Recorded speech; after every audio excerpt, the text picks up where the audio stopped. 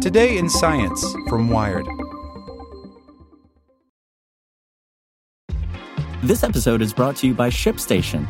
You know, some things take a lot of work, like sending little robots to far-off distant planets. And just as that's challenging, so too is running a successful e-commerce business, especially when there's so much to do.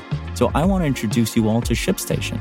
Now, I love using ShipStation because of its easy-to-use dashboard, which makes managing orders and printing labels a breeze and super smooth. Oh, and the customer service is just out of this world.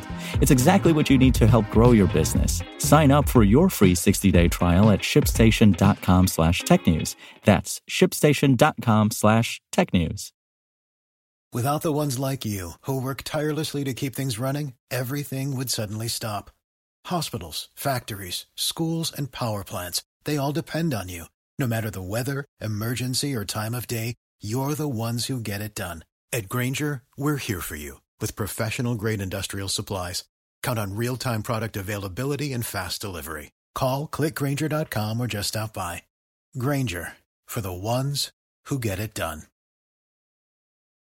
Today in Science from Wired. What happens when you swap a human gene with a Neanderthal's? Now that we've gotten a look at the genomes of archaic humans, researchers are trying to determine whether our differences are due to genetics. By Timothy B. Lee, Ars Technica. What are the key differences between modern humans and our closest relatives, the Neanderthals and the Denisovans? For the Neanderthals, there doesn't seem to be any sort of obvious difference. They used sophisticated tools, made art, and established themselves in some very harsh environments.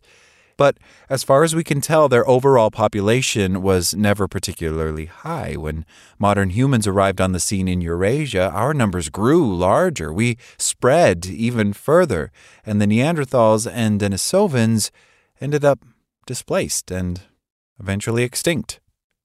With our ability to obtain ancient DNA, we've now gotten a look at the genomes of both Neanderthals and Denisovans, which allows us to ask a more specific question.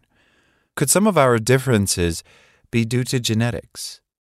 The three species are close relatives, so the number of differences in our proteins are relatively small, but a large international research team has identified one and engineered it back into stem cells obtained from modern humans. And the researchers found that neural tissue made from these cells has notable differences from the same tissue grown with the modern human version of this gene. As the first step in their work, the researchers had to decide on a gene to target. As we mentioned before, the genomes of all three species are extremely similar, and the similarity only goes up when you look at those parts of the genome that encode proteins. An added complication is that some of the versions of genes found in Neanderthals are still found in a fraction of the modern human population. What the researchers wanted to do is find a gene where both Neanderthals and Denisovans had one version and nearly all modern humans had another. Out of tens of thousands of genes, they found only 61 that passed this test. The one they chose to focus on was called Nova1. Despite the explosive-sounding name, Nova1 was simply named after having originally been found associated with cancer. Neural oncological ventral antigen 1.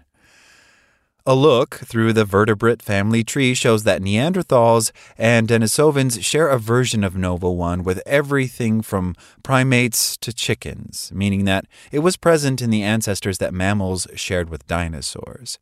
Yet almost all humans have a different version of the gene. In a search of 250,000 genomes in a database, the researchers were only able to identify 3 instances of the Neanderthal version. The difference is subtle, swapping in a closely related amino acid at a single location in the gene, but it is a difference. For those who care, it's isoleucine to valine.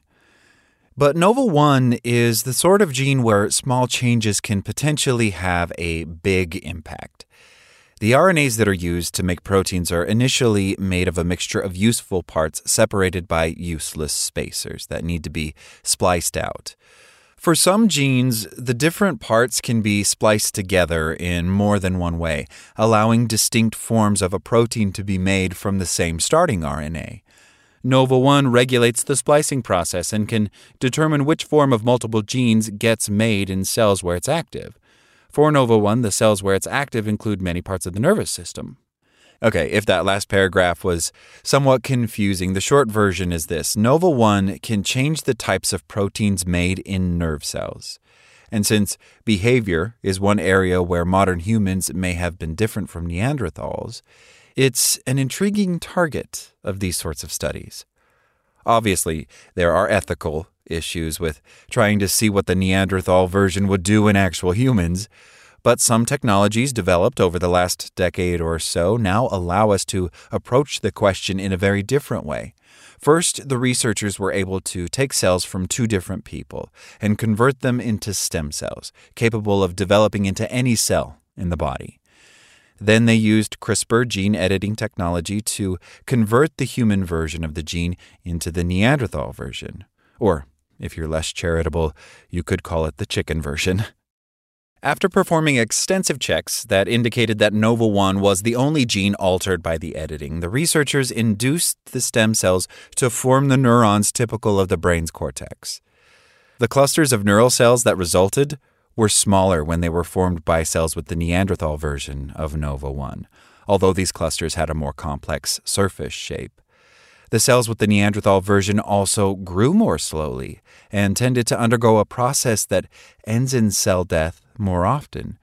So it was clear that the Neanderthal version altered the stem cells' behavior as they were converted into nerve cells. Differences were apparent on the genetic level as well. The research team looked for any genes that had altered activity, as measured by messenger RNA levels, in the cells with the Neanderthal Nova-1. There were quite a number of them, and they included some key regulators of neural development. And, as expected from a splicing regulator, there were hundreds of genes that saw changes to how their protein-coding RNAs were pieced together. Many of these genes appear to be involved in the formation and activity of synapses, the individual connections among nerve cells that allow them to communicate with each other. Not surprisingly, this altered the behavior of those connections. Normally, nerve cells in culture form connections and coordinate their activity.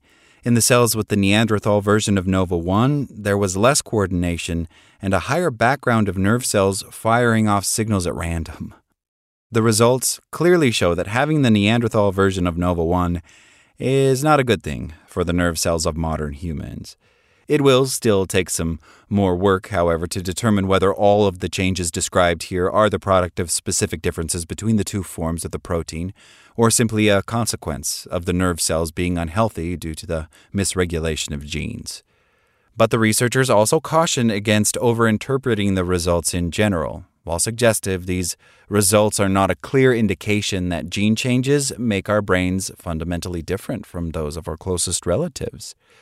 The evolution of the human version of this gene took place against a backdrop of many other subtle changes in human genes, either in their coding sequences or, more often, in the sequences that regulate their activity. Those changes could potentially offset any harmful effects caused by the differences in activity of the modern human version of Nova-1.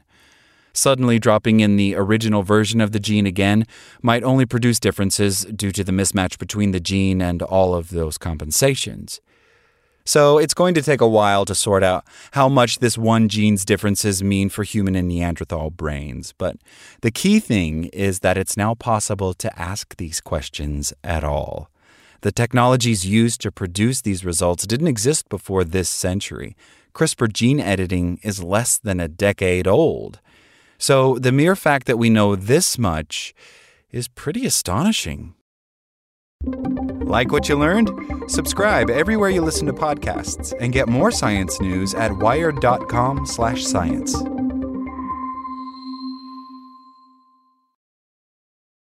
Without the ones like you, who work tirelessly to keep things running, everything would suddenly stop. Hospitals, factories, schools, and power plants, they all depend on you. No matter the weather, emergency, or time of day, you're the ones who get it done. At Grainger, we're here for you with professional-grade industrial supplies. Count on real-time product availability and fast delivery. Call, click Grainger.com, or just stop by. Grainger, for the ones who get it done.